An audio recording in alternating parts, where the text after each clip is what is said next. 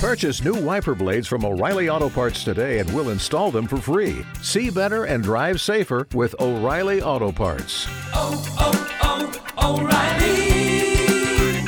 Auto Parts. RPN, the Roddenberry Podcast Network. This episode of Mission Log is brought to you by listeners like you, supporters on Patreon. Join today at patreon.com/missionlog. Mission Log, a Roddenberry Star Trek podcast, episode 338, Hippocratic Oath.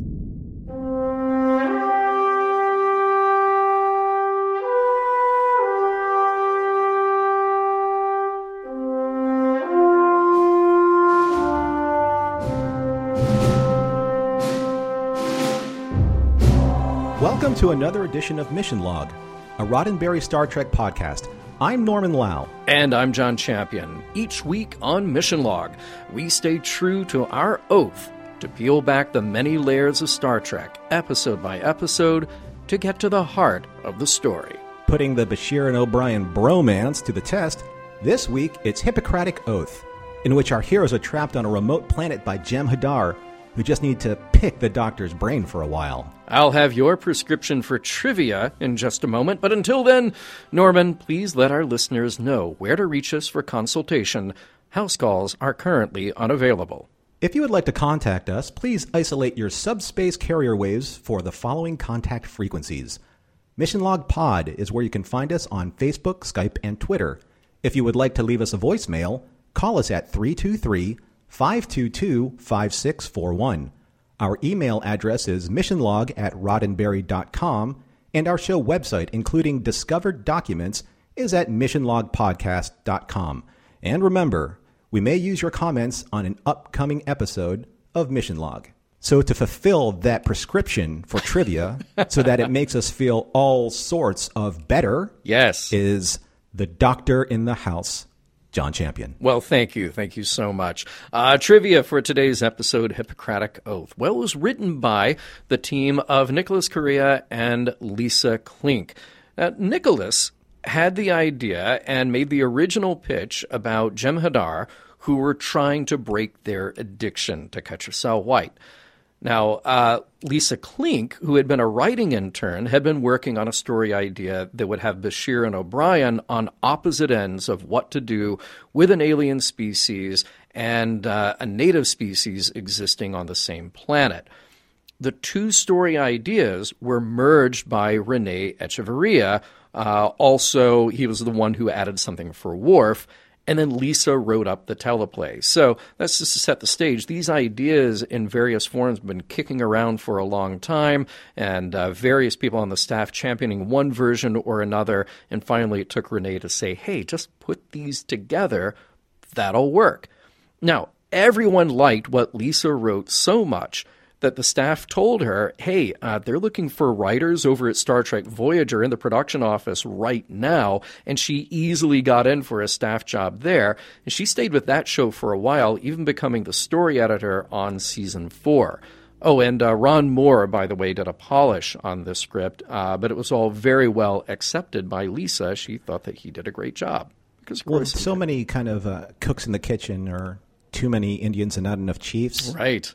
I don't think that it actually made the entire episode suffer for that. Sometimes when you see like a ton of credits, like executive writers, executive producers, and a cavalcade of credits in a movie, you're like, oh, God, yeah, what this went is wrong? not going to go well. Right. But I don't think that is the case with this episode. Yeah, I don't think so either. And just again to say something about Lisa's talent, you can go back and listen to a couple of episodes of the Trek Files here on the Roddenberry Podcast Network, where Lisa was the guest, and she was just terrific, talking specifically about her time on Voyager, and wonderful backstage stories there. She's also a real fan of Star Trek and of the medium, so go back and listen to her chatting with Larry, the other Dr. Trek, here on the network. Now, Hippocratic Oath was directed by Rene Auberjonois, so it's the third time out for Rene as director on DS9, and this one was not exactly easy going. So we mentioned last week how The Visitor was actually shot later to accommodate Colomine's schedule for filming a movie. Well, Rene thought he was directing that episode, but when the order was switched at the last minute, here he was given the script for Hippocratic Oath. He had to do all of his prep very fast and land himself in an episode with more action, more effects than he had bargained for. And it's interesting, if you look at Terry J. Urban's book, Rene says that the first 2 episodes out as a new director, and particularly somebody coming from within the production already, they make it pretty easy. You know, they don't give you a really tough episode, and everybody's kind of got your back. They realize that you're the new guy directing. By the 3rd time, he said that was really the tough one. So it was one of the most challenging directing jobs that he had. Now, a fun bit of trivia here. We usually like to point out ship names and how fun it is that the runabouts, in particular on DS9, are named after rivers. So, Norman, question for you. What's your runabout name? Could be a river that you grew up near or has significance to you. A river? Wow. See, I grew up in Ohio, so there weren't a ton of rivers there, but I am kind of, well, let's see. Maybe it would have to be a lake because I'm surrounded by the Great Lakes. Okay. Or was surrounded by the Great Lakes. So it would be Lake Erie. Oh, okay. So the USS Erie. I like it. Yeah. Because already you have interesting connotations about that name. See, for me, the nearest really big, significant river to me would be the Mississippi, but kind of the river that ran through town was the Cahaba. So it'd be the USS Cahaba if we were going that way. What does Cahaba mean? Couldn't tell you. Indian name.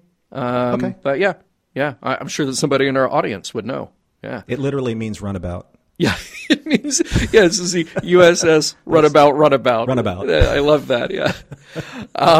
And in this episode, so it's the Rubicon, that's the featured runabout, which we know got added in the episode Family Business when Cisco named it as the replacement for the Mekong.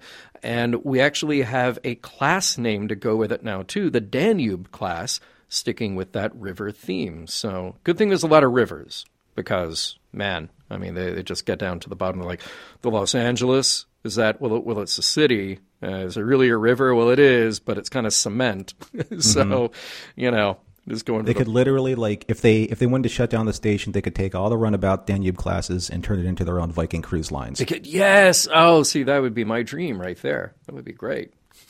Get on it, Quark. Get on it, Quark. Yes. Now, I like to point out locations in production whenever I can, and in this one, there are no locations. They actually shot the whole thing on a soundstage, and it's interesting to read about the accommodations they made. They didn't have a full-size runabout set, so they just kind of filled in. You had the doorway, and then they covered it with trees and branches to show the crash landing. And this was another challenge for Rene, who said he would have loved to have shot this on location, but that was not in the cards for him. So it was very tough to shoot these scenes where you had running around, you had different set pieces, but they all had to be on this rather small soundstage for the jungle set that we have here on this planet. Now let's talk about guest stars. Quark is doing a deal early on here with an alien played by Roderick Garr, and this is his first and only Trek appearance. We also have a handful of Jem'Hadar on the planet where Bashir and O'Brien crash. Among those actors, you have Stephen Davies, who we see as one of my favorite alien species, a Bolian, in the DS9 pilot Emissary. We'll see Stephen again in Voyager, looking considerably more like himself and not covered in so much gray or blue makeup. And there's also Jerry Roberts, who we saw once before in his human guise in Star Trek VI as a bridge officer on the Excelsior. He'll be back in Voyager as well. Then there's Marshall Teague, who is also doing the DS9 to Voyager jump for his only 2 Trek appearances, but he's got a very healthy resume, including a recurring role on Babylon 5. Finally, the focus here really is on the Jem'Hadar Goranagar, and here we get to welcome back a Star Trek production favorite, Scott McDonald. Scott we first saw in TNG as the Romulan Nivek in Face of the Enemy. You may remember him more, though, when he was Tosk in the DS9 episode Captive Pursuit from Season 1. The producers liked working with him and wanted him back for more. Specifically, it was René Auberjonois who requested him for this role. I would be remiss, John, if I didn't bring up one bit of trivia regarding Marshall Teague, and it's not about Babylon 5. I'm shocked. He played Talon in Babylon 5, and I can get into that with the listeners if you want to pay him. But I would be remiss as a child of the 80s if I did not mention Roadhouse. Yeah. Yes, that is probably the top of his most recognized roles. That it's hard to forget Roadhouse. Yeah, he played the late Patrick Swayze's nemesis, and sadly he had his throat torn out. But what a fight scene!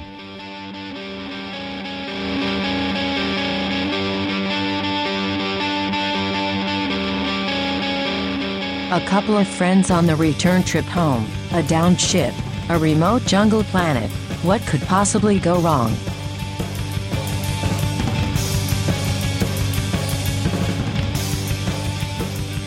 Prologue. At Quark's bar, it's the usual assemblage of aliens, ne'er-do-wells, and morally ambiguous bartenders. Worf, though, is having trouble making sense of it all. This is definitely not 10 Forward. And there's a known smuggler, Regana Tosh, just hanging around like it isn't even a thing. Worf suspects he's up to something, probably with Quark. Even Kira tells Worf to settle down. Odo is on top of whatever goes down with Quark. Somewhere in the Gamma Quadrant, Dr. Bashir and Chief O'Brien are returning from a biosurvey trip when their runabout detects a magneton pulse coming from a planet, which could be indication of a damaged ship. The closer they get, a plasma field knocks out their instruments, and they crash land. Emerging from the runabout, Bashir and O'Brien are greeted by a team of Jem'Hadar. Act 1. Back on the station, Sisko is giving Worf a talking to. He really should not concern himself with the possible smuggling operation going on at Quark's. Odo has things under control, and furthermore, it's not his job. This isn't the Enterprise. Are we cool? Cool. Bashir and O'Brien are, meanwhile, trying to figure out the predicament they've gotten into. Here they sit in a makeshift cell, outside but behind a force field. O'Brien notes that the Jem'Hadar seem a little jumpy. Bashir suspects that they need a doctor, and if that's the case, O'Brien says don't help them. It could be the only way to get themselves out of there. One of the Jem'Hadar then shows up to take Bashir away. Act 2. Goranagar is the Jem'Hadar in charge. He takes Bashir to a very rudimentary lab out in the open. He needs Bashir's skills as a doctor to help his men. You see, they're all addicted to Ketracel White, the enzyme that they need to live, programmed by the Founders as part of their genetic makeup. Without the White, they'll die. But Goranagar is different. He crash-landed on this same planet 3 years ago, and somehow he managed to survive without the Ketracel White. Now he wants the men that he brought here to be free of their addiction and free of the Founders. It's not working, though. His men are suffering, and they haven't kicked the addiction like Goranagar did. It's up to Bashir to find a cure before the limited supply of Ketracel White runs out. And if he doesn't, those soldiers will turn on him and Goranagar. They all lose. Back in their confinement, Bashir and O'Brien make it look like they're working on something medical, though O'Brien has come up with something they can use as a weapon to make an escape. When a couple of Jem'Hadar approach to see how it's going, they play it cool until one accidentally discharges the weapon, seriously injuring one of the other soldiers. O'Brien is quickly, forcefully slammed onto a table with a Jem'Hadar's hand around his throat, even while Goranagar commands that he be released. Act 3. Goranagar might have saved O'Brien, but now that wounded soldier is asking to be put out of his misery. That will have to wait, too. He's ordered to go back to their damaged ship, and even though normally he would have been euthanized, the goal here is to be free of the Founders, free of the Vorta, free of their rules. Bashir is still at work trying to determine why Goranagar is different from the others, having survived this long without Ketracel White. As the doctor examines him, the Jem'Hadar starts to get philosophical, about not wanting to follow the orders of the founders passed to them through the Vorta. He doesn't believe anymore that this is the only thing available to him in this life. Well, Dr. Bashir can't wait to tell his friend O'Brien about this, a Jem'Hadar developing sympathy, a moral code. O'Brien doesn't buy it, though. He sees it as a trick to get Bashir to work harder. The divide is clear. Bashir sees an opportunity to help more Jem'Hadar become free. O'Brien sees the danger in helping their enemy, potentially creating a bigger enemy for the Federation. Ultimately, Bashir pulls rank and orders O'Brien to help by pulling a scanner from the runabout. When O'Brien goes to the runabout, under guard by a Jem'Hadar, he takes the opportunity to create a diversion and beam himself somewhere else in the jungle. Act 4. Bashir isn't making any progress in determining why Garanagar is different from the others. It could just be a random genetic variance and nothing to do with the planet. This conversation is interrupted with the news that O'Brien has escaped, and Garanagar gives the order to bring him back alive. The Jem'Hadar soldier questions the order, though, accusing Garanagar of going soft. It's an indication that he has lost control of his men. O'Brien does his best playing hard to catch, using his tricorder as a diversion. He even manages to knock out one of the Jem'Hadar and steal his weapon. Arriving back at the site where Bashir is still working, he tells the doctor that now is the time to escape. They just need to go, quickly, back to the runabout. Bashir, who's been trying his hardest to help cure these Jem'Hadar, says no, he's not going. Act 5. What? Or something like that. Bashir is determined to find a cure, to stay behind and help these Jem'Hadar. O'Brien just says they'll kill him anyway, even if he's successful. But the doctor doesn't care, and O'Brien says he's going, and Bashir is coming with him. Then he aims a Jem'Hadar weapon at the equipment Bashir's been working on this whole time and vaporizes it. So, I guess this means we're going. Not without a fight, though. Garanagar materializes and overpowers O'Brien. Now, with both of them at gunpoint, they head out into the jungle. Approaching the runabout, one of the other Jem'Hadar sees that Garanagar has captured the prisoners and prepares to kill them. Garanagar raises his weapon first, though, killing the other Jem'Hadar and telling Bashir and O'Brien to leave. He'll stay behind and face his soldiers. He is their commander, and they are his responsibility after all. Safely aboard their runabout and heading home, Bashir and O'Brien unpack what just happened. O'Brien disobeyed an order. He destroyed the doctor's work, and he condemned those Jem'Hadar to death. So, Bashir could bring him up on charges, but he says that's not really his style. O'Brien did what he felt he had to do, all to save the doctor's life. This will take some time to get over. Wait, what about that other place? Oh, the big metal thing in space. Right, Deep Space Nine. Things were happening there, too. Worf kept sticking his ridged forehead into the matter of Quark meeting with that smuggler of Telonian crystals, bothering Odo about it, and finally spying on Quark late at night. The smuggler showed up, they have a meeting, and Quark just can't contain himself that Odo isn't doing anything about it. So late one other night, Worf takes things into his own hands, trying to bust the transaction between Quark and Regana Tosh. It was a setup, though, and Odo hid himself as the bag of latinum Quark was using to pay for the illegal crystals. So, way to go, Worf. You just blew it. The whole investigation Odo and Quark were using to get to the heart of a much bigger smuggling operation. Sisko's like, yeah, things are different here. Don't do it again, okay? The end. Much like any doctor, John Champion's technical proficiency and scalpel-like assertion of this recap was extraordinary and sanitary. You flatter me, sir. You flatter me. Hey, I'm glad to see that mugshot is still a term in the 24th century. I like that. It is a weird thing, but it just kind of grounds us in our own 21st century reality. It does. It's one of those funny things, though. It's like of the things that Star Trek chooses to keep the same and things to make different. On TOS, there was some reference in a script to a tape, and it was Gene Roddenberry who said, no. There's no tape in the 23rd century. It's something else. It's another thing. Just come up with another thing.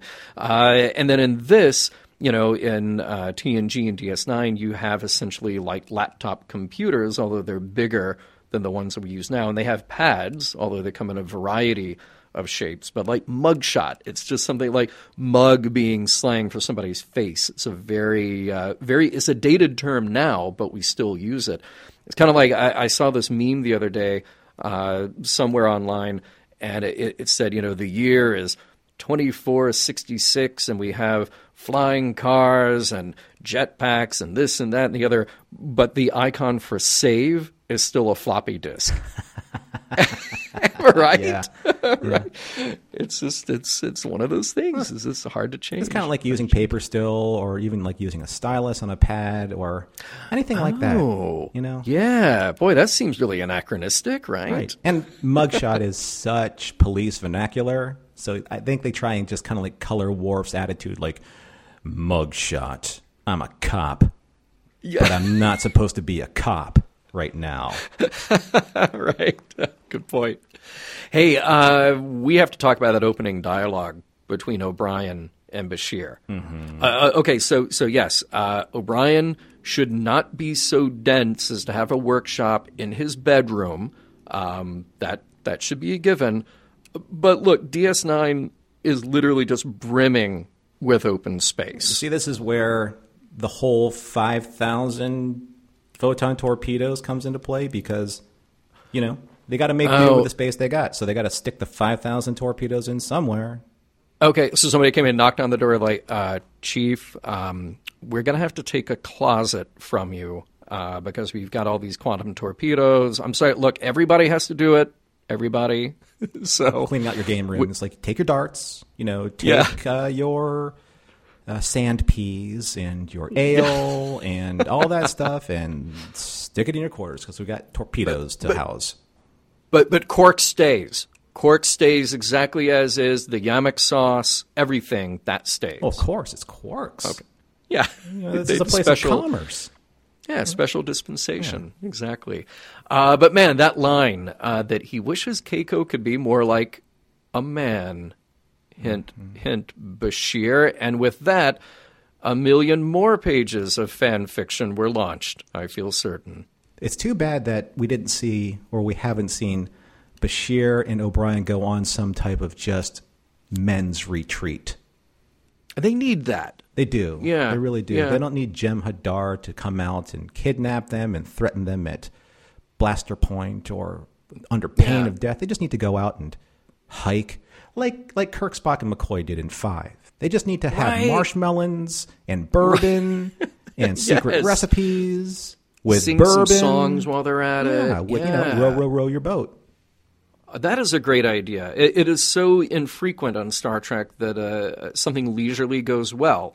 That campfire scene, generally speaking, went very well until it didn't. Mm-hmm. But yeah, you can't even go to Risa without getting into shenanigans there. So this is why Starfleet officers are always stressed. They never have any real downtime.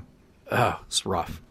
So I thought it was strange when Bashir saw Garanagar for the first time without his Ketracel white tube. And he says that he didn't understand why that happened and why he wasn't under the effect. So Bashir is a very smart guy. He's very observant. He is Starfleet Medical's salutatorian for his class, if it weren't for that one mistake. Yeah. And yet he doesn't come to the scientific conclusion that there's a possible mutation involved with this particular Jem Hadar being able to ignore the effects in his genetic makeup of Ketracel white. Yeah. It just seemed very, it seemed that Benedict Cumberbatch probably could have gotten to that conclusion quicker, but he was too busy playing Khan somewhere else. So yes, I just thought that was a little strange. Good point. Yeah. Also, and contrary to what I just said, When the Jem'Hadar soldier choke slammed Bashir a la WWE style, which was a great stunt. It was a well great done. stunt. Yeah. And I'm sure Colmini threw himself into it. And maybe he did hurt himself. But all of a sudden, and very much like Chris Sarandon's Prince Humperdinck did in The Princess Bride, he goes, when he picked up that little tube of wood, he goes, iocane, I bet my life on it. Bashir just looks at his trachea and says, you have a bruised trachea. Yeah. Right. Because he's Bashir, that can't identify why this guy isn't under the influence of Ketracel White, but on sight, without a tricorder, he can tell that Bashir's trachea is bruised. And if I'm not mistaken, the blocking in that scene, he's like a little bit behind or to the side of him. He's not even looking at him dead on. Again, you wouldn't be able to tell. But correct me if I'm wrong, he even follows it up by saying, like, oh, he'll be fine. Or something like, it's like, what? You're the worst doctor in this moment. You're terrible. This is where he identified the pre-ganglionic fiber for a post-ganglionic nerve. Yes. It was it was that conundrum. He literally was having his Kobayashi Maru medical moment right there. Right there. Oh, for everybody to see. How embarrassing in front of the Jem'Hadar. There was a brief mention to events of The Way of the Warrior. We had a little briefing scene about what was happening with the Klingons, and how Gowron simply declared victory and returned home. And I thought that was very interesting because it's kind of a throwaway moment in this episode. But I like seeing this minor thread of consistency to the storyline. That's cool to see in an episode where otherwise has nothing to do with it. And it's important here to note yet another example of Klingons just using words to as they please, in some sort of weird Orwellian way almost. So last time, not last week, but 2 weeks ago, you and I had quite a discussion about their use of the word honor and how they just slap the word on it, but the meaning is gone, and it becomes this way to manipulate almost. This time it's victory. And Worf is the one who calls it out. He's like, yeah, even if they lost, he'll just go back and say they're victorious. And then I picture all these other Klingons just as bad as it might be to say, oh, yeah, total victory. That was a victory. What do you mean it wasn't a victory? We called it a victory, therefore it's a victory. That was literally the scene in The Untouchables where Al Capone has the baseball bat and the one guy goes, yeah, enthusiasm. Yeah. You're like, what are you talking about? Bang. It's like, you're right. Yeah. The Klingons are their own best self-marketers. Yeah. Once they actually get an idea in their heads and they actually, set it in motion, it doesn't matter what the truth is. It's just that is what it is. If Gowron says it is, then it must be so. Then it is. And there's total buy-in, which is so strange and interesting. Or suffer the fate of the Bug Eyes. Yeah. Oh, I love him. There was a great little exchange of dialogue when Bashir and O'Brien know that they're being listened to by the Jem'Hadar who have them captured, and O'Brien's trying to hide the weapon that he's working on. And Bashir says, "Keep this up, and you'll make a fine officer one day." And O'Brien says, "Well, that means a lot coming from you, sir." I love Bashir's response. "I know." Carry on. Just so good. So many layers to that of them obviously playing in code to each other and trying to distract from what's actually going on. And also the fact that they are friends working together, but also taking these little shots in their dialogue. It's delightful. I love it when a scene plays out like that in such a short time. Well, one thing I thought that was really, really neat, and I don't know if it was a conscious decision by Avery Brooks or if it was a writing nod or a note, but the scene where he's talking to Worf and he has his baseball in his hand, he's starting to massage his baseball and he dismisses Odo and Odo gives him a security briefing. But he does something very deliberate, and they actually they don't literally pause the camera, but they really focus on what Sisko is saying and what he's doing. And if you really pay attention to his hand, he actually grips the baseball in what's called a split-fingered fastball grip. And that's known in the baseball vernacular as kind of like the change-up grip, where most batters, if they know the pitcher that they're facing, they know how to read a pitcher's fastball and they can clock it and probably get like either a home run or at least an infield triple. But the change-up in and of itself, I think, is part and parcel to Sisko's mentality at the time. He knows he can pitch Worf fastballs. He's like, I want you to do this. I want you to do this. I want you to do this. But it's showing Sisko's kind of like his guile, his canniness of just letting Worf just on the leash long enough to see if he either snaps to and actually embraces his role as, Starfleet liaison? It was the security operations, So he does that, but it's not his job. Isn't security? Yeah. So he wants Worf to figure that out and find that for himself. But that's what happens with a changeup. It's that it's coming at you, but sooner or later it's going to befuddle you, and you're going to be like, "What just happened?" Like, "Oh, I really need to pay attention to what's going on." Yeah. Nice. That is a very clever thing. And now I'm left with the same question, which is, was that a conscious thing? Was it scripted? Or was it just Avery Brooks? Even by accident, it's like a happy accident that you have this change, and that is so cool. Hey, here's a Star Trek thing that concerns me many times. How about shooting through somebody who is in mid-transport?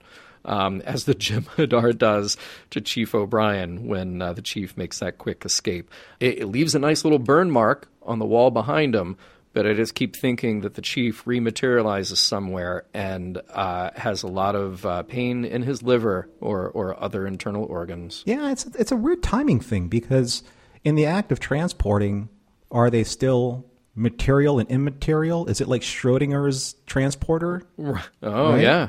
Yeah, good question. Because unless you actually materialize, you're free from harm. However, if your pattern buffer is being, in stasis at that time, does that mean that energy discharge becomes part of your pattern? Ooh, that is concerning. Write in, folks. You want to. I can hear your Vulcan ear tips bristling with questions. I mean, look, I always figured that in The Wrath of Khan, when Kirk is having a conversation with Saavik as they're beaming, there's something, quote-unquote, material about what's happening. Now, I remember on TOS, and it might have been, I can't remember if it was in the making of Star Trek, so whether or not it's quote-unquote real as an explanation, or if it was something that they came up with later, like in Franz Joseph's technical manual. But there was sort of this excuse that, like, when they're in the process of transporting, they kind of go into stasis, or sort of frozen. Of course, this was a nod to the effect. For the special effect, you had to freeze frame the actor and then get them out of there. So that's how that effect worked. But then later on, you fast forward up to the late 70s, early 80s, suddenly you've got a much more sophisticated special effects. You can have people moving around, and if you can have people moving around, you can have them talking too. So, the interesting thing about transporters, and I want to belabor this point too long, but sure, I think that when you're transporting, and it's just this convention of TV, you're seeing transporting from one area to switch scenes to another area to where the transporter effect will place that person in the next scene or in that next environment. But what I actually do think is going on with transporters is that it's happening simultaneously, hence the Schrodinger's joke, because in the box, the cat is both dead and alive until you see the quantum fixation of their actual molecules. Right. But when the transporter beam goes off, it's materializing somewhere else in the exact same place. Now, that being said, I'm surprised that the Chief, I know he had to take a risk, but I'm surprised that, he risked being beamed into a tree or a lake or into a rock, because that does happen. You've seen transporter accidents of varying degrees when things aren't locked in and the environment is a safe zone for transporting. They're not good. Just ask Commander Sonak's family. Yeah. Too soon. Yeah. Oh, too 1978 too soon? So one of the things that also I really enjoyed seeing was Alexander Siddig El-Fadil. His response to the Jem'Hadar saying that I want to leave the Dominion. He didn't think that was possible. Not necessarily him, Garanagar, leaving the Ketracel white influence, but leaving the Dominion itself, because to Bashir's knowledge, the Dominion has a stranglehold on these Jem'Hadar soldiers. They genetically engineer them. They are loyal to a fault. But that's not true. And I thought that was super cool that Bashir was like, oh, what? Wait, What's going on here? It's like, you're not loyal to the Dominion? He goes, no. And they hate the Vorta. Hate the Vorta. I mean, it's obviously it's a relationship that benefits the Jem'Hadar because they give them the drug. But what I love about the whole aspect of the Ketracel White goes all the way back to the very first episode of TNG, where Q, he transforms into that one soldier. He's like, and then you control your armies by using drugs. And then he snorts kind of like the little cocaine apparatus that's on his neck area. Yeah. And I think that comes like very, very pointedly here in play when it comes to the Jem'Hadar. And I like that it's like, you know what? No, we're sentient beings. We don't want that. We're not born for that. We're not born to do this. We're not slaves. I want you to hang on to that thought. Because I'm glad you planted it here, and I want to come back to that in the next segment as well, because it might very well tie into another thought or a similar thought that I had on exactly that. So, good call. Hey, at the end of this episode, did you catch Sisko when he's explaining the lack of rules to Worf, or the different rules to Worf? It looks like he's doing some serious work on one of those like executive desk toys. It's like, I have this thing, and it's like a pendulum, and it goes back and forth, and I'm just going to tighten the screws on it. It's actually part of that very fancy clock he was building in Dramatis Personae in season 1. Thought that was a nice little throwback to that. Very cool when you have, again, a little thread of consistency like that. And then Sisko says to Worf, let's just say DS9 has more shades of gray. And there it is, Norman. There it is. Just DS9 rubbing it in your face by calling back the worst episode of TNG. I'm going to end this whole segment on a positive note, Sean. And all I got to say is, why aren't there more Newton's cradles on officers' desks in the 23rd century? 24th century, sorry. Yeah. You would think they're timeless. I thought so. I mean, it's just physics. And, it's not like it's any technology that is beholding to any century. It would have been neat if Sisko was trying to fix his Newton's cradle. I would love that, actually. He pulls one of the balls out, lets it go, but then two bounce on the other end. Like, there's something wrong.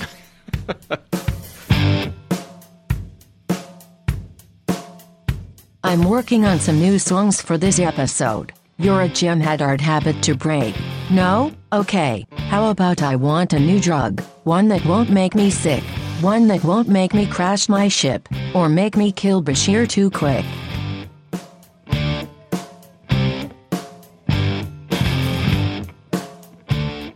We'll talk more about Hippocratic Oath in just a moment, but first, a word from us to you about Patreon. You can support Mission Log directly at patreon.com/missionlog.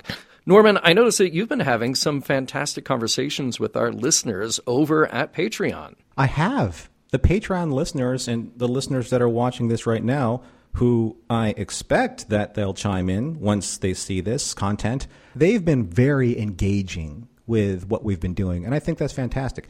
Not only in a content sense, but also in a technical sense. And I appreciate that. I appreciate the feedback that we're both getting from all of the supporters on Patreon.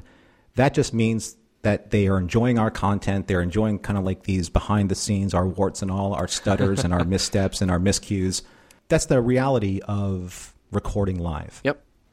And it's really exciting to go in there and share our raw, unedited, behind-the-scenes recording sessions with everybody on video, so you get to see what we look like and kind of experience the recording as we do it.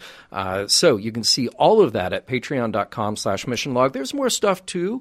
There are other little perks and benefits to signing up at Patreon, but we certainly do appreciate the support, and that support does go directly to creating more Mission Log and Mission Log Live. So again, that address is patreon.com/missionlog, and thank you all for your support. So, John, I found it very interesting for our discussion to really pay attention to the very specific choice of this episode called Hippocratic Oath. You just don't pull that title, Hippocratic Oath, just from thin air. And this is really where the rubber meets the road for this particular episode, because sure, there's a very strong A line. There's a very weak B line, in my opinion, and we'll talk about that later on. But I want to get to the strict definition for our listeners so that they can stay informed of what Hippocratic Oath really means. I'm sure that everyone has a cursory understanding of that.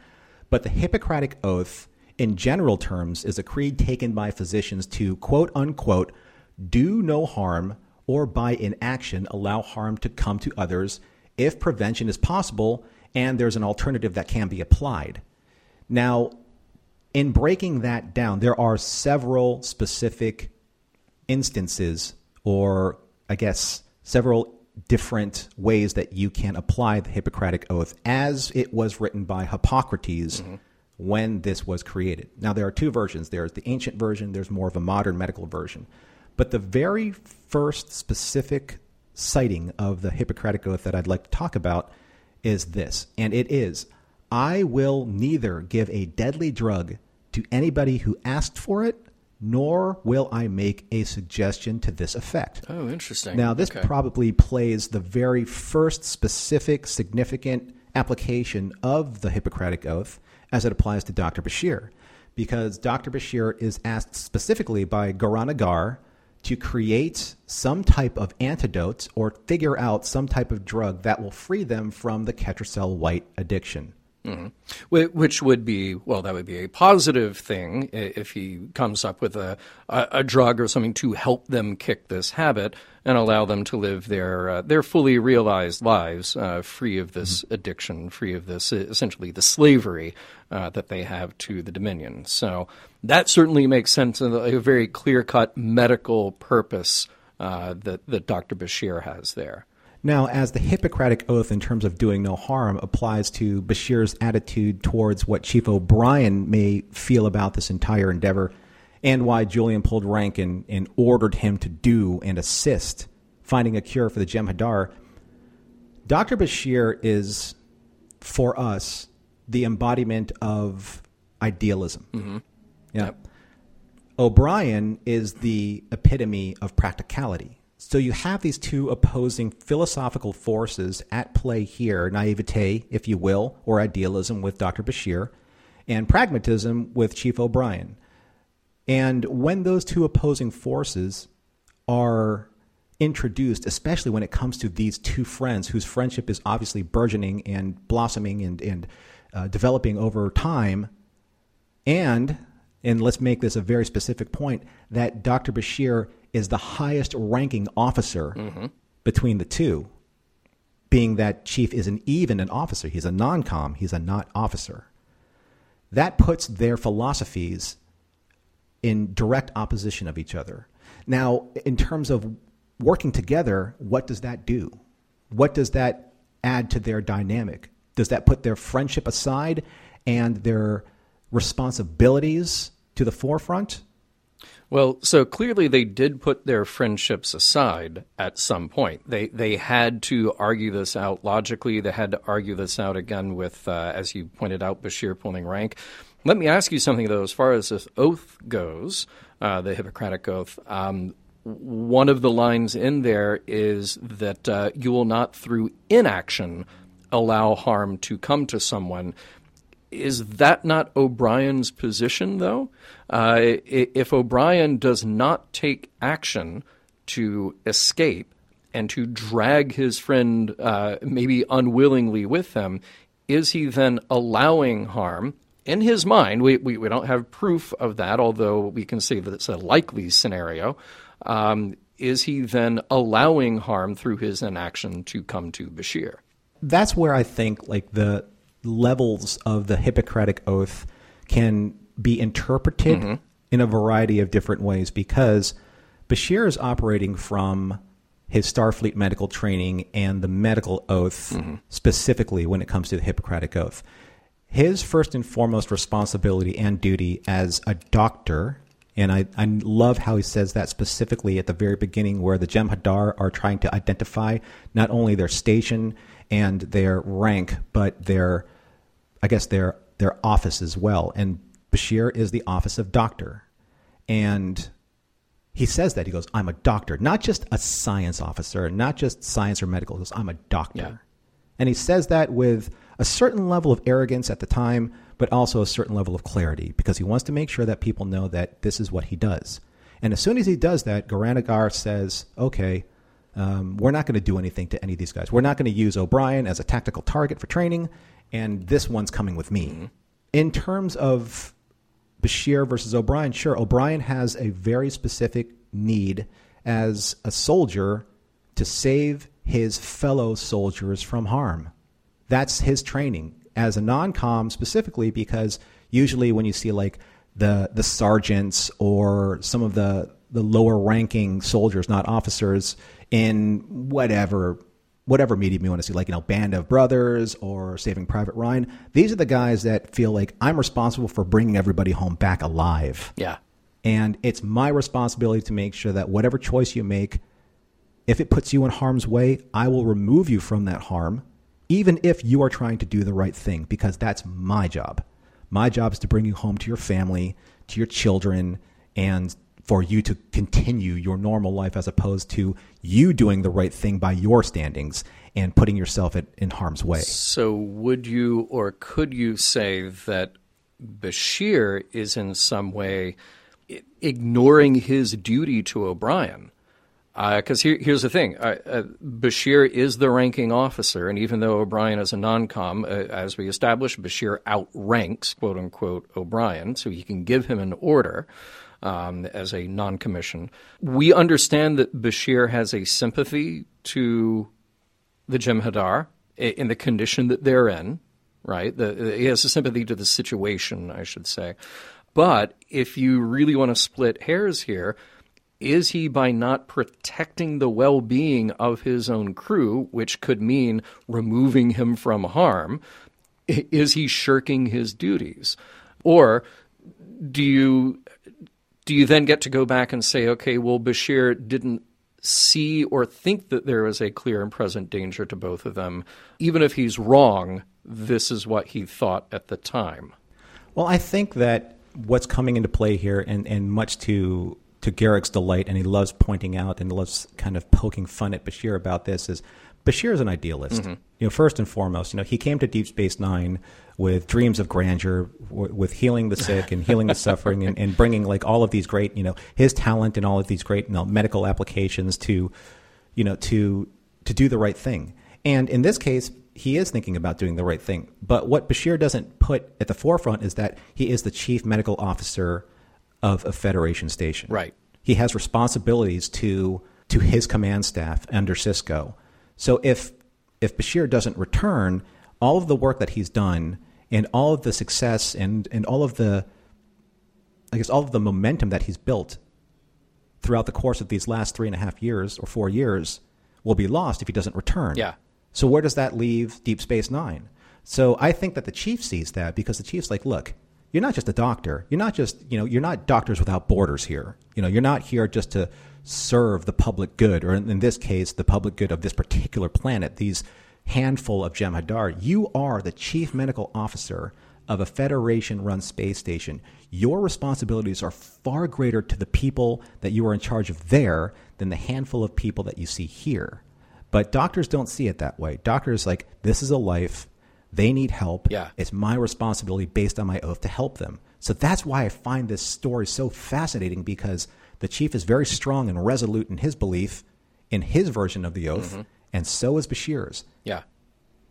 Yeah, I mean, what you're saying, it's great. It's almost a very Spock-like argument of, putting this logical cap on how far your sympathies can extend.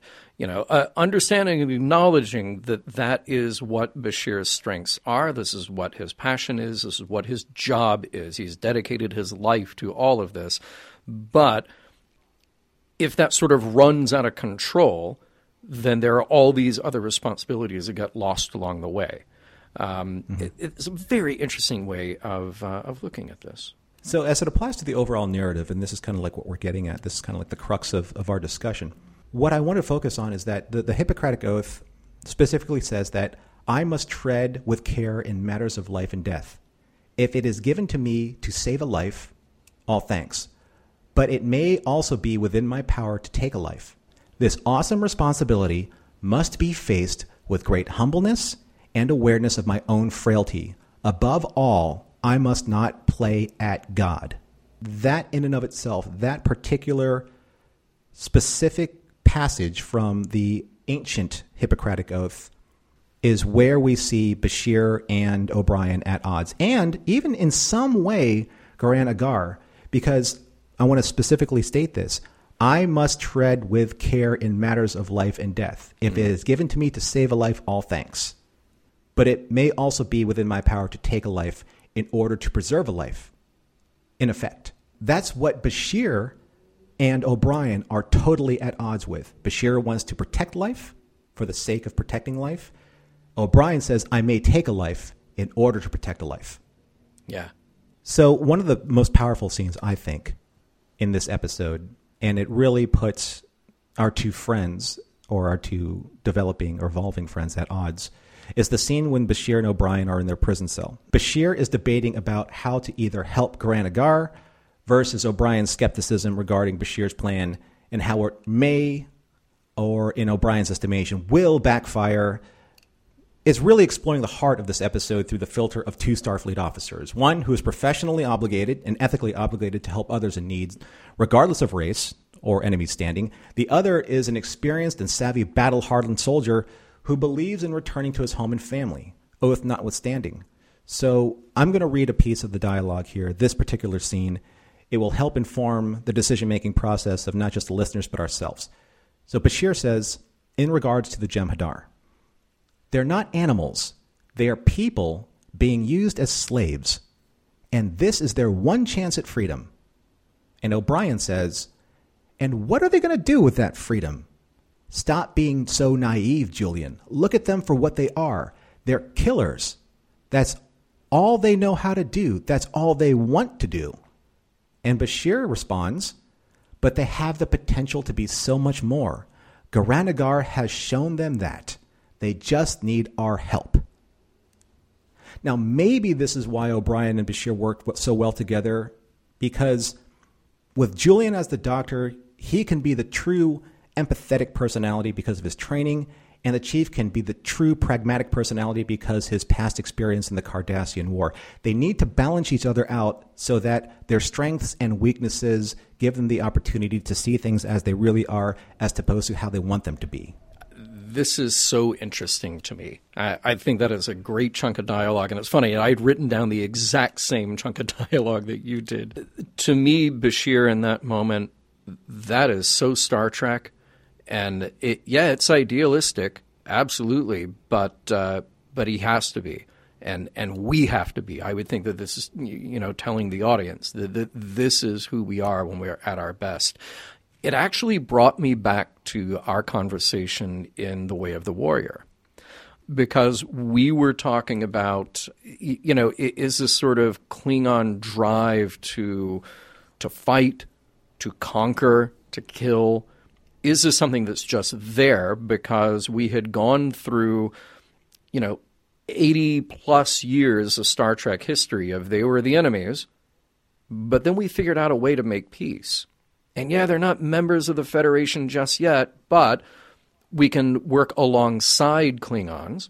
And there are some rogue Klingons that don't play along nicely, but you also have a guy like Worf, who's a shining example of somebody who comes from a species that we think of as being enemies, but then they're not. And this was important to Gene Roddenberry to say, nobody's beyond redemption.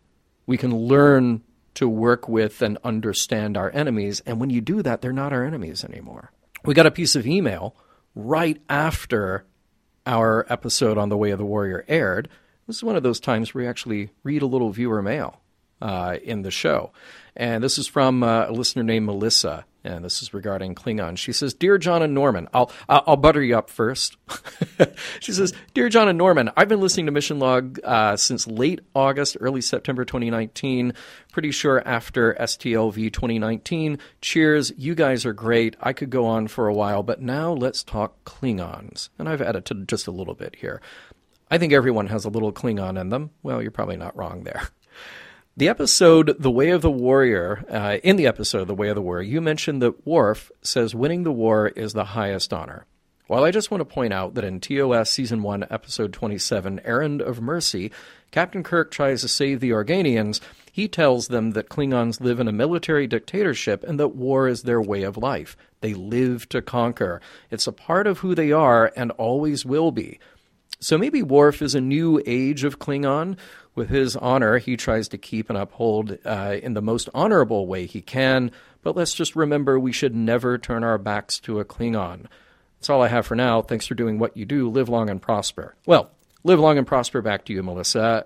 But I do have to say this, and here's where I take exception with that idea, because I'm siding here with Bashir's idealism, which is to say that even that species, even that group, the Klingons that we said from the beginning of TOS, they're the enemies, they are our enemies, and every time they show up, we know it's going to end in a battle of some sort. They weren't and they aren't beyond redemption, and that was an important turning point for Star Trek to say, no, we can't just keep making the Klingons the same thing over and over again. And we've gotten more out of that in DS9, with the complexity that we've given to the Cardassians, and now, guess what? We've given a complexity to the Jem'Hadar to say, not everybody you encounter is just one thing. There are layers there. There's understanding that you can make. Even if you think that that other thing or that other person is an enemy, you can actually stop to try to understand and realize that there are motivations deep down that you may not be aware of. I would also point out, and please correct me if I'm wrong here, Norman, that in Errand of Mercy, part of that whole point with Kirk saying that to the Organians was because the Organians could then, completely removed from both the Federation and the Klingons say, yeah, you're both acting this way. You're both, quote-unquote, warriors, and you're both here itching for a fight. So we're going to stay out of it, because we're better than that. Even Kirk was, this is what was referenced here, what Melissa referenced here about how Kirk colored the Klingons was to a race that never met the Klingons. And this was his opinion, his understanding of the Klingons. And even he said, he's like, I'm a diplomat, not a soldier. I'm a soldier, not a diplomat, it goes all the way. That his attitude towards the Klingons obviously extends all the way to Star Trek 6. Yeah. He has a very specific, definite opinion of the Klingons. They're warriors. They are killers. They are dominators. This is it. That's all they do. That's all they are. And I think that in a way, not focusing on where we are at with the Cardassians and the Dominion and the Jem'Hadar, I think takes away from the development of those races throughout the last 3 seasons, because we're focusing on the Klingons now. And showing the Jem'Hadar in this setting specifically shows, like, you're right, there's a certain sense of misunderstanding that we have about them. Yeah. It's the most Star Trek thing you can do in an episode or in a series or in a long arc like this, which is to say, that they're not just mindless robot killing machines. That there is actually something there, and it behooves us to stop for a minute and try to figure out what exactly is the fight that we're having. Well, let's swap this out with Arena, and let's take the characters. Let's take Kirk and supplant him or replace him with Bashir and O'Brien, and let's take the Gorn and replace him with the Jem'Hadar. Oh. How is that any different? Yeah. You're right. Because Kirk obviously says, you're my enemy and I must kill you, and the Gorn's like, you're my enemy and I must kill you. But they have no absolute understanding of why they're doing it, aside from the fact that each one believes that they're encroaching on each other's space, and therefore this must happen. Yeah. But that understanding, that I hate to use this as a pun, but that errand of mercy, nicely done, gives Kirk that moment of pause and saying, you know what? There's something else at play here. Yeah. And in recognizing that, evolves Kirk's understanding and shows I believe it was the Metrons. Yes. The application of humanity's ability to become better than what they are and what they are being judged for. Yeah. So very much like, and would you entertain the notion that In this case, Bashir is more of the Roddenberry ideal of Star Trek, and that O'Brien is more of the current understanding or current way that humanity sees themselves in Deep Space Nine, in kind of like this dystopian type of Star Trek? I think it is, but I think we're also going to land in a place where I say they're both not wrong. You know, that's the interesting challenge with this episode. But before we get to our wrap-up, anything else you want to hit on our discussion here of Hippocratic Oath? I have a couple of wordplay things here that are coming. Lay it up. on me. I'm not going to spoil too much. I'm going to lay it on you, but I'm going to lay it down. I'm going to parse this out so that you can get the full meaning of my wordplay. Okay. When the Hippocratic Oath, when it comes to Worf, I kind of see it as more of a Hippocratic Oath. Whoa. Right? Do explain. Watch out, listeners. You're going to want to rewind that one. So the Hippocratic Oath, one of its actual tenets says, I will not be ashamed to say, quote, I know not, unquote, nor will I fail to call in my colleagues when the skills of another are needed for a patient's recovery. Now, I find that extensively applied to Worf because Worf is the new Starfleet liaison officer for Deep Space Nine. And we've seen that and how Sisko manages his expectations of Worf. But he can't help himself. He just can't help sticking his, as you said, ridged forehead into Odo's business because he is uncomfortable still with his role and why he's in Deep Space Nine. He is ashamed to say, I know not. He is ashamed to fail in colleagues' help. He is ashamed to say that I need assistance. He is ashamed to say that, you know what, I really don't know what I'm doing. That is not in the Klingon vernacular. I don't know or I will fail. However, what Sisko does, and he kind of Miyagi's him in a way, he kind of plants that seed of like, you know what, there are these gray areas that you just have to get used to. And it'll come in time. Sisko doesn't browbeat him or like demote him or dress him down. He's just like, you know what, you're okay. You're doing okay. Just chill out. Nice. Nicely said.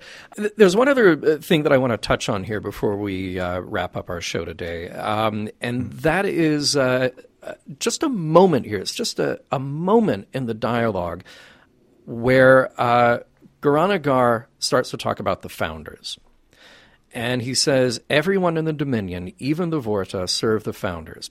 I fought against races that believe in mythical beings who guide their destinies and await them after death. They call them gods. The founders are like gods to the Jem'Hadar, but our gods never talk to us, and they don't wait for us after death. They only want us to fight for them and to die for them. And Bashir, when he takes this information back to O'Brien, and he says he's beginning to question everything he's been taught, blind obedience to the founders, killing without remorse, and the devaluation of other sentient life forms, he's developing his own moral structure. They don't spend a ton of time on this idea. I almost want to see a whole episode about that and parsing this and picking apart that, because to me that is a really fascinating thing to look at, which is this whole culture, this whole race, this whole species, the Jem'Hadar, who not only have been manufactured, they've been genetically altered or created by the founders to do their bidding, but what goes along with it is also this belief system. And it takes shrugging off this belief system, along with the biological sort of guardrails that they have on here, but it takes shrugging off that belief system and starting to question that before they can actually become themselves. I'm not going to make a huge point of that right now, but it was a very interesting bit of dialogue that stood out to me. I think that this is where Star Trek really shines, when you see a character like this, and you could throw this character away and just say, you know what, he's just a Jem'Hadar, you know, he's just a soldier, blah, blah, blah, blah, blah. But it's when he starts learning and adapting and becoming independent of thought and of reason and saying, no, I want something better for myself. I want to evolve. I want to defect in a way. I want to leave the chains of my existence and become something better. And I want to take my men with me. Yeah. Okay. And that's where, you know, the Hippocratic Oath for Garanagar comes into play, because by inaction, he would do his men harm. But by taking action, he's trying to save those who are under the influence of something harmful. And I thought that was a beautiful moment when Bashir realizes that this guy is trying to do something and to save his men from a fate almost worse than death. It's slavery.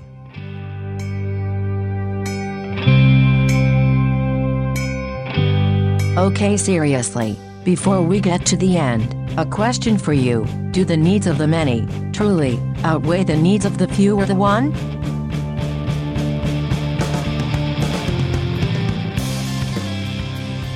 So, John, as we do at the very end of Mission Log, after our recap and after our observations, we are coming to that moment where we are looking at the morals, meanings, and messages of Hippocratic Oath. What did this say to you? Heck yeah, man. Well, first of all, as a show, as an episode, I love that this is a story that we want very badly to put our heroes into boxes of right or wrong when it comes to moral decisions. I like Bashir and I like O'Brien. I respect Bashir and I respect O'Brien. And I also don't think, as I said before, that Bashir or O'Brien are entirely right or entirely wrong here, and that's the compelling part of the story for me. That's why this is a well-done episode. And it's probably why, as we said before, either on mic or off mic, that this might have been a story that you could have told in a different context with a different crew, a different cast. It's just a good story to begin with a compelling sort of moral quandary in the middle of it. If I were to nitpick, I could say that maybe at the end it wraps up neatly with a TV trope, which is, hey, we just won't talk about this and I won't report you. And they do at least end with tension in the room between Bashir and O'Brien, but you know that they'll be okay. Otherwise, in the real world, there might be some very different consequences. But again, that's just nitpicking in what I think is an excellent episode. I also think it is directed and acted very well. And that's not just with the people that we already know are going to do a great job, but Scott McDonald as Goranagar is terrific in this. So just working as an episode, it works incredibly well. What about you before we even get to morals, meanings, messages? I like episodes like this, and especially coming off the heels of something that's very sci-fi epically awesome, like Way of the Warrior, or something that was so emotionally and connective and powerful the way that The Visitor was, and we discussed that in a previous episode before this.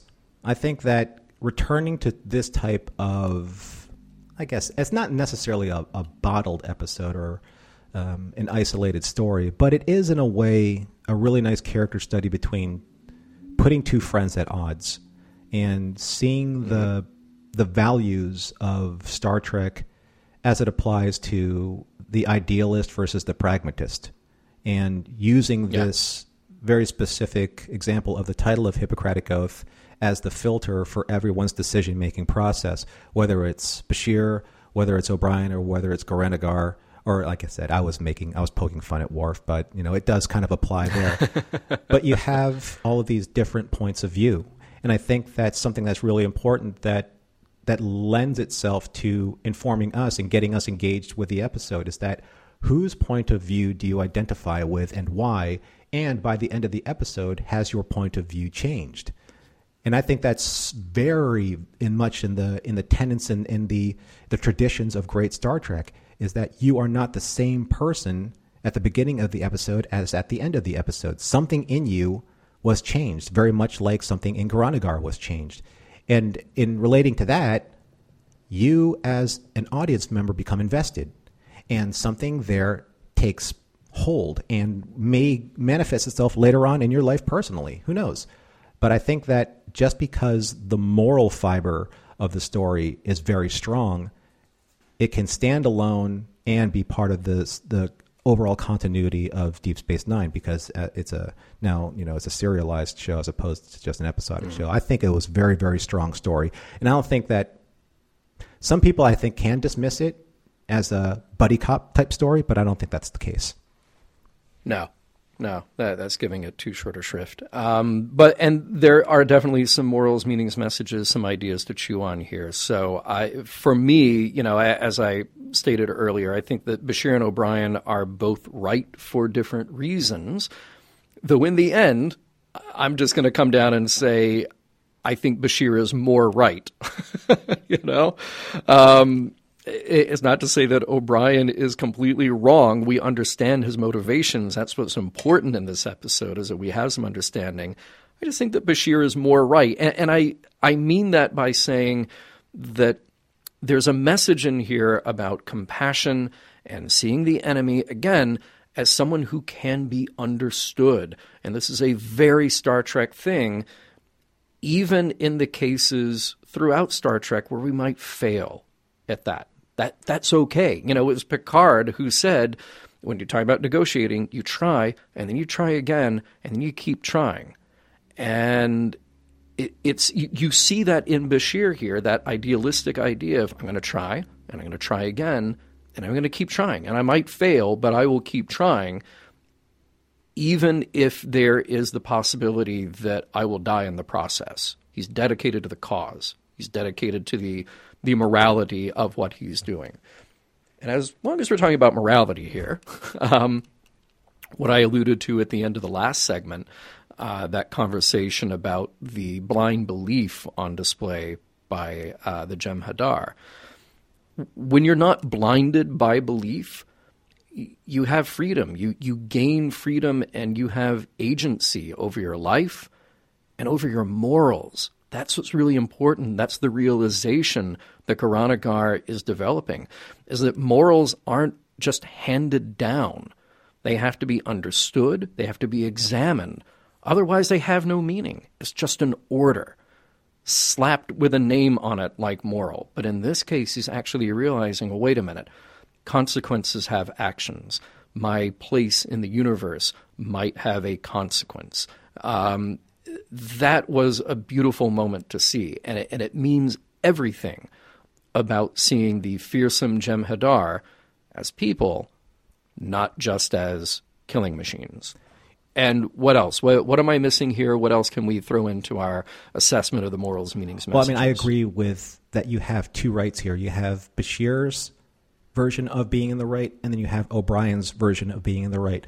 But that kind of begs the question, in the algebra of this equation, do two rights make a wrong? Because for me, the Bashir and O'Brien storyline really illustrates the reaction to war and conflict in kind of a real-time model. Because there will be those who, despite war, will strive to act with mercy and compassion, like Bashir. There will be those like O'Brien, whose, I guess, his obligation to duty, especially as a prisoner, is to escape and get home alive, back to Keiko and back to the station and back to his responsibilities, and trying to drag Bashir back with him, saving as many as of his fellow captives, in this case Bashir, as he can. So what happens when these two rights, Bashir's rights and O'Brien's right, come in conflict? Does that become a wrong? I mean, does it prevent them from doing the right thing for themselves, for each other? When O'Brien destroys Bashir's work to cut Bashir's connection to the Jem'Hadar and Bashir's work to save them and try and turn them into something better than themselves, is that a good thing? Is that a righteous act? Is that preservation? And on the flip side was Bashir, and kind of like his naivete and his blindness to holding to his Hippocratic Oath, preventing him from working with O'Brien and trying to get them out of there to return to Deep Space Nine, and again, to back to Bashir's responsibilities as chief medical officer. So you have Bashir working to uphold his oath, and you have O'Brien working to get everyone out alive. Who's right? There is no right or wrong here. It's really a question of, right. Ooh, John, I was about to say it. It's what Kirk said to Savick in the turbo lift in Star Trek II, The Wrath of Khan. It's a test of character. Oh, that's good. See, I thought you were going to say, did you change your hair? Well, it is still in regulation. The big question really is about that. It's like, who's been holding up the damn elevator? I know, right? Ugh. So the last thing, and please, listeners, stay with me. Stay with me. John, stay with me. The last Okay. most important comment that I can make about this episode, and it's regarding Worf's B-plot, was Worf's inability to stay in his new lane of command, in his new lane as the Starfleet liaison. And I just have to say this, embrace the spiritual tone of what I'm going to say in the musical spirit of the legendary 1970s Edwin Starr's track. Say it with me. Worf. Huh, good God. What is he good for? Not station security. Say it with me. Oh, and with that, well done, sir. Mission Log is produced by Roddenberry Entertainment, executive producer Rod Roddenberry. Find more at the Roddenberry Podcast Network, podcast.roddenberry.com. All of our shows currently, Mission Log Live, Women at Warp, Priority One, The Trek Files, Daily Star Trek News, and Shabam. If you'd like to support Mission Log directly, you can do so at patreon.com/missionlog. For more Star Trek news and discussion, be sure to visit trekmovie.com. On the next Mission Log, Indiscretion.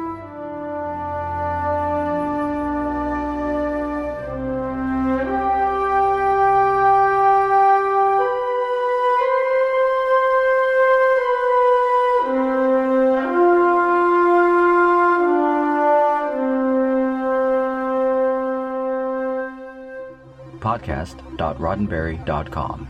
The Roddenberry Podcast Network. O'Reilly. You need parts? O'Reilly Auto Parts has parts. Need them fast? We've got fast. No matter what you need, we have thousands of professional parts people doing their part to make sure you have it. Product availability. Just one part that makes O'Reilly stand apart. The professional parts people. O'Reilly Auto Parts.